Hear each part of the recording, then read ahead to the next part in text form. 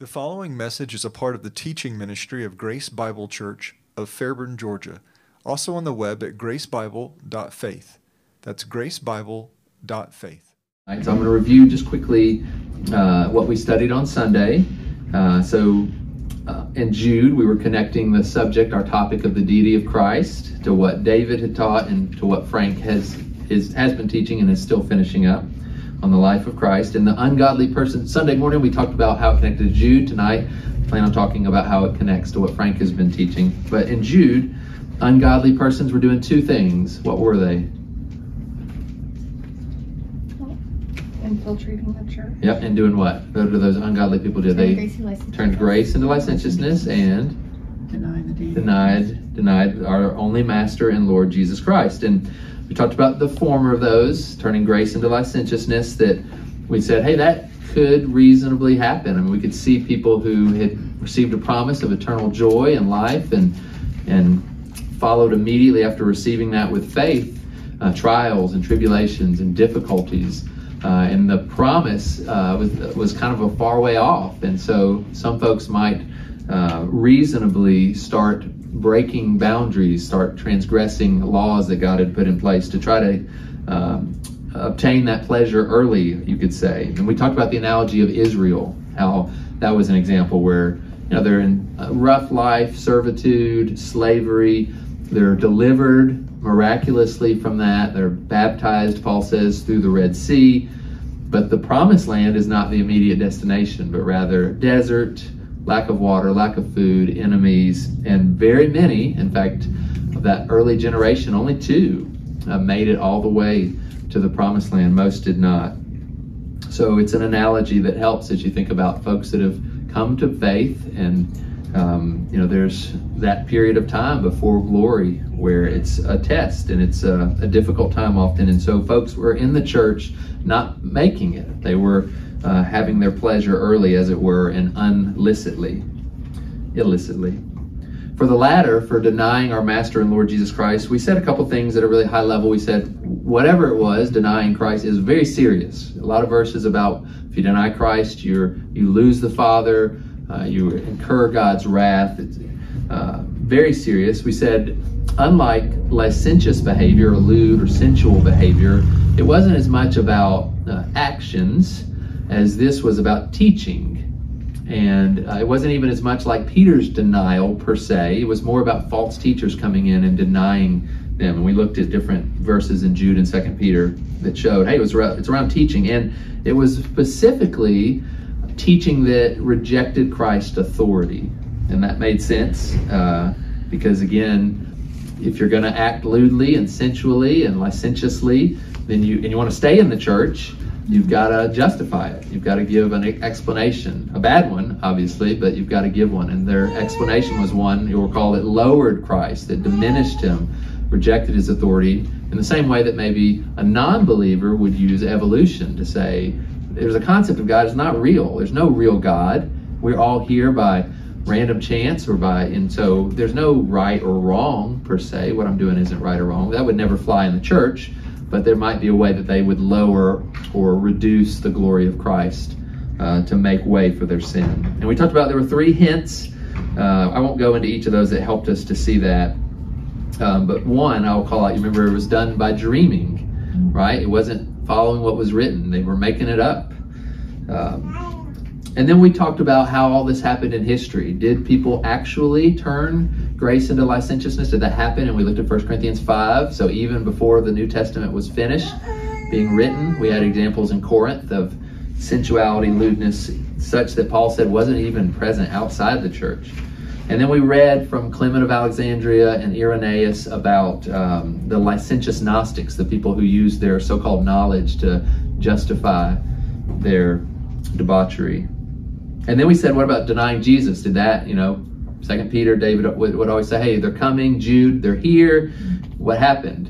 And we looked in history at three different groups. Remember, we looked at the Marcionites, who were the worst of the three, not really relevant to us today. We looked at the adoptionists, who you'll find pockets of people who still believe that today, but again, not immensely relevant. And then we looked at the Arians, who are very relevant today, groups that's their doctrine today. And they, unlike the Marcionites who completely severed the relationship between God and Jesus and said there was no relationship between the God of the Scriptures and Jesus, or unlike the adoptionists who said that relationship started at baptism when God put his Spirit on Jesus, but otherwise he was just a man born of Joseph and Mary. The Arians said, no, Jesus is amazingly glorious. He was pre-existent.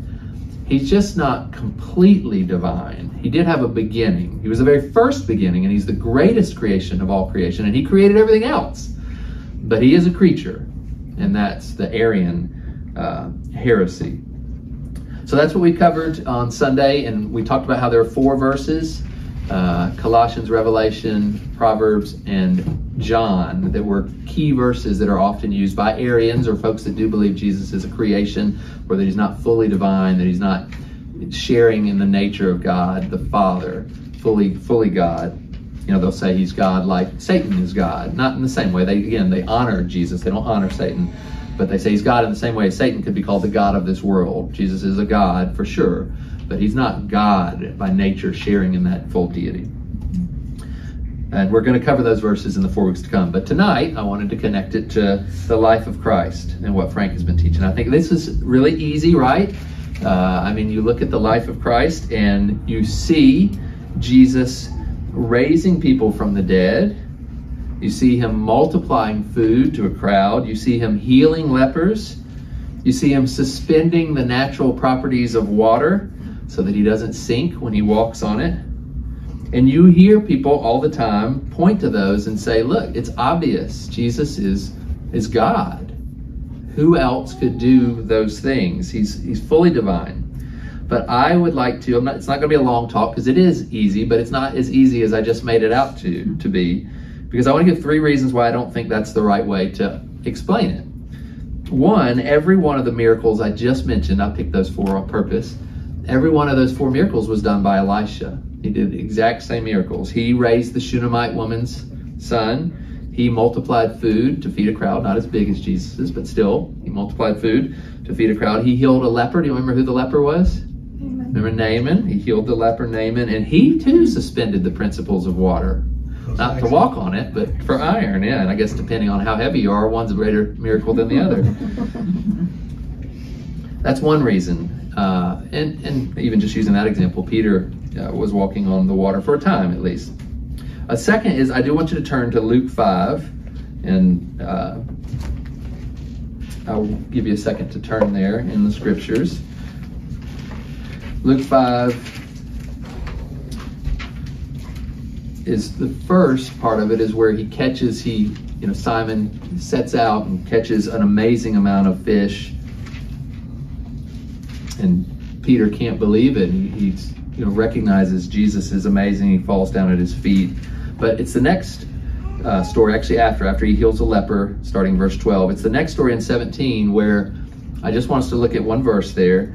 But you remember this story, everybody knows it probably pretty well. Jesus is in a home, there's a crowd, there's no room, and his paralytic's friends that want to bring him to Jesus, and there's no room, they're persistent enough to go find a way through the roof to lower him down so that he can be healed.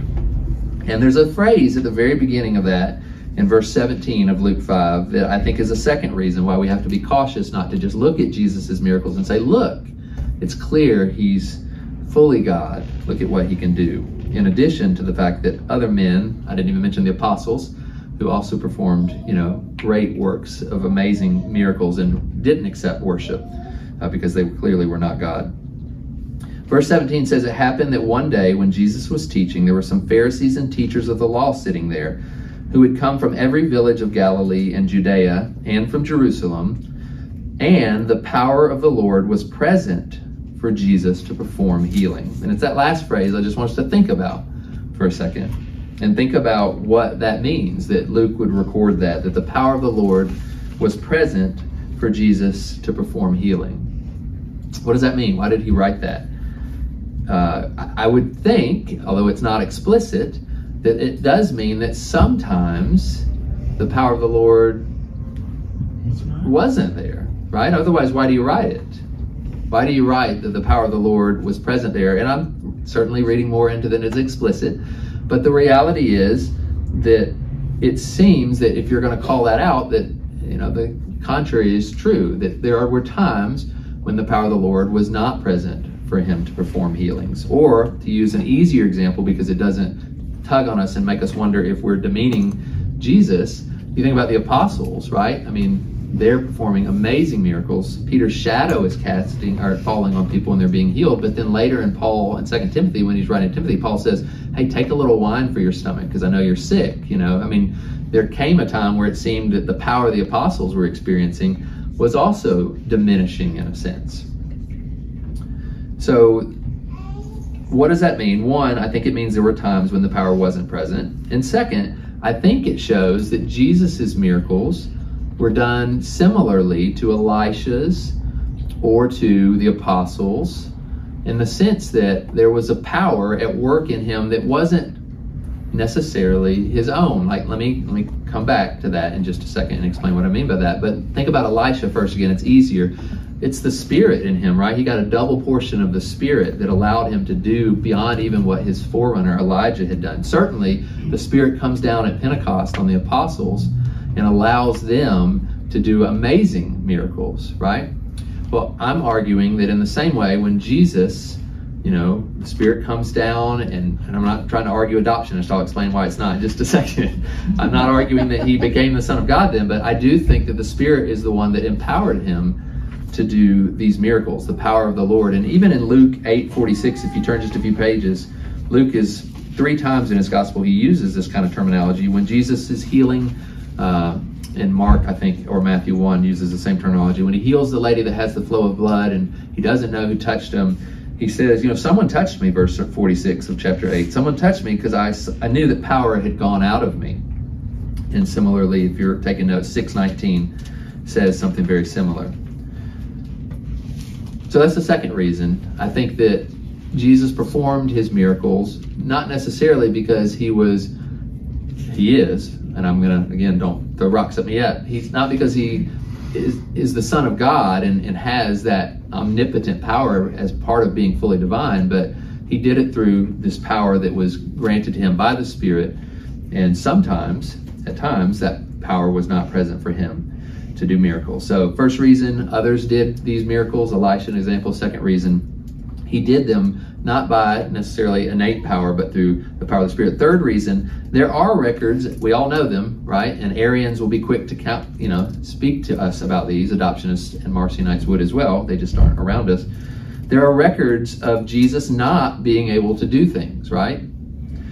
He, in John 4, when he meets the woman at the well, why is he sitting at the well? He's thirsty and tired, right? He's tired. He grew weary. Mark 13:32, he didn't know things. He doesn't know when the second coming is. That's something only the Father knows. Luke 2:52, Jesus increased in wisdom. What does that mean? He didn't have enough. He didn't have enough, right? I mean, he needed to grow in his wisdom. Or Hebrews 5, he learned obedience through the things he suffered. So for those 3 reasons, it doesn't seem to me that we should look at the miracles of Jesus in the life of Christ and say, hey, that proves Jesus is fully divine. And I don't fault pastors who do that. I understand the sentiment behind it, and I do think Jesus is fully divine. I'm going to explain that in a second. And I think he's fully divine as he's walking the earth. But I don't think that's the best way to explain it. So we should say he was divine, even though we don't point to those miracles and say that's proof of it. But should we then say, because he was tired, because he did miracles through the Spirit, the power of the Spirit, because others did similarly, did he, when he became a man, set aside his deity? Is that the best way to explain it? And some people think so. We're not studying these folks right now, but there's something called the kenosis theory. Kenosis is the Greek word for emptying. And there's a passage you guys are all familiar with, and I'd ask you to turn there now, Philippians 2. There's a passage where Paul is really, more than anything, trying to explain how the Philippians can get along with each other and be humble and not seek their own things more than others, and find ways to get along, not have selfish ambition. And he's using Jesus as the ultimate example of that, because Jesus humbled himself, and they should do the same. But as part of that, it says in verse 6 of chapter 2 that Jesus did not, even though he existed in the form of God, he didn't regard equality with God a thing to be grasped, but emptied himself. And this kenosis theory says Jesus' divine nature was gone. It was emptied, and he became a man. That word empty, I'm going to just read you some references. It's 4 other times in the New Testament. Twice it's translated, at least in the New American Standard, made void. Paul says in Romans 4, if works is what causes us to be righteous, then our faith is made void. Or Paul's preaching in a way that the cross of Christ not be made void. 2 times it's translated as empty. 1 Corinthians 9, where Paul's boasting about not taking money. He doesn't want to make his boast an empty one. Or 2 Corinthians 9, when he's boasting about, I forget which church it was. Oh, it was the Corinthian church. He's boasting about the Corinthian church, and they're preparing to give, and he doesn't want that boast to be an empty one, or for them to come and find they haven't set aside money to give. He doesn't want that boast to be made empty. So if that's what the term means, is Christ's deity being made void or being made empty when he becomes a man? And again, folks say, yes, that's what's happening. But I don't agree. You have to allow authors to define how they use terms, right? And I think I read this example online. I just Googled an example of meaning and context. They said, hey, I was playing with John and he got wild and threw the book from the shelf at me, right? What's the book in that case? Right? It's a book, right? He threw the book at me. He actually heaved this collection of pages. Or he went to court and the judge threw the book at him, right? And we've got to allow for differences based on context, especially when an author is willing to define what he or she means, right? And listen to Philippians 2. He emptied himself, and then he continues and tells exactly what he means by it. Whereas I think naturally we would say, if an author said he was fully divine and then he emptied himself and became a man, I do think the natural sense of that to me is that he got rid of his divine nature and he took on the human nature. That would be, I think, very natural. But Paul doesn't allow us to do that because he defines what he means by emptying himself, namely by taking the form of a slave, by being made in the likeness of men. So that's what he means by emptying himself when he talks about Jesus becoming a man. He talks about having a way of thinking, verse 5. It's a way of thinking. It's a humility of mind, verse 3. This is the point of Paul. It's a way of thinking, a humility of mind that would allow you to take on a form that's not your natural form. That would allow you to be made in a likeness that isn't who you really are, right? It's not that you're getting rid of it. It's that you're not going to be recognized or honored in that. And Jesus said while he was here, I can call down a bunch of angels. I can do all kinds of things, but he did not allow himself to do that. He walked as a man. He grew as a man. He suffered as a man. He learned as a man, all while being fully divine. I almost feel like that's almost the greater miracle than even not sinning, is not laying hold of the power that would be innately natural. And if there's any question of whether that's right, Paul makes it abundantly clear about what he thinks of Jesus in the flesh in Colossians 1 and 2. I'll just read them. Colossians 1:19. For in Christ the fullness of God was pleased to dwell. That's mildly clear. But 2:9, in him all the fullness of deity dwells bodily. So there's no question that when Jesus took on a body, it was all the fullness of deity dwelling in bodily form. It wasn't removing that, despite the fact that he did miracles by the power of the Spirit, that he did miracles that other men did, that he at times couldn't do things and grew tired, and maybe the power of the Lord wasn't present to heal. So his nature didn't change, but in humility he took the form or likeness of a man. And even in Luke 5, I think there's that one passage that's very clear, or at least helps me to see that I think is the right way to understand Jesus is coming to earth. Even in that passage where the power of the Lord was present to heal, later on in that passage, what does he do that is only a prerogative of God, that has nothing to do with being strong enough for power? What is it that only God does? He forgives sin. Yeah, and that's not a question of is the power, that's just something that you either have the right to do it or you don't. And he says, I have the right to do that. I have the right to forgive sin. So to me, even in Luke 5, where it's clear that he does the miracle by the power of the Spirit, even there, it's clear that he's still divine, because he's willing to say, I can forgive sins. That's not power, that's an issue of position. So Jesus was fully divine and fully human, as hard as that is to grasp, but it's something we all grasp all the time in other doctrines, right?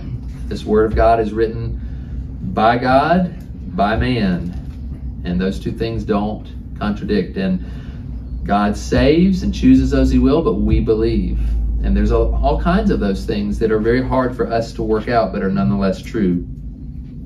He gave up, as Frank has said it before, the independent exercise of his divine powers. Now, in conclusion, I just say we can appreciate the disciples' confusion, right? I mean, Frank has said, and again, I'm just trying to tie it to what we've been learning. Frank has said, I think when they heard Son of God, at first they thought everything they knew about the Old Testament, thought about David and Solomon. And, they're watching Jesus and they're going from peak to peak, or peak to valley and back. Can anything good come out of Galilee? Like, really? Who's this guy coming out of Galilee? To, man, what kind of man is this? That even the wind and the waves obey him. To, he's dying on an awful death on the cross. To, he's resurrected. So you've got to give the disciples a little bit of grace in figuring things out. And you'll remember in John that the Spirit came for many purposes, but for one purpose was to guide them into that truth and to help them understand. So I would encourage us, as we think about holding to the doctrine of Christ's deity, which I hold to. He became a man. He's always been divine, fully divine, never created, as we'll talk in the weeks to come. But as we do that, I would encourage us, as we look at him in the Gospels, in the life of Christ, not to necessarily say, hey, look, he's fully divine because he just walked on water. Or not to say, look, he's fully human because he gets tired. But to see it as a humbling, a willing to take on a form that's more different than his actual full nature, and to take on the nature of a man in that way. And then we will, in the weeks to come, study those 4 scriptures, Colossians, Revelations, Proverbs, and John. But that's all for tonight. So I'm going to transition to the prayer time.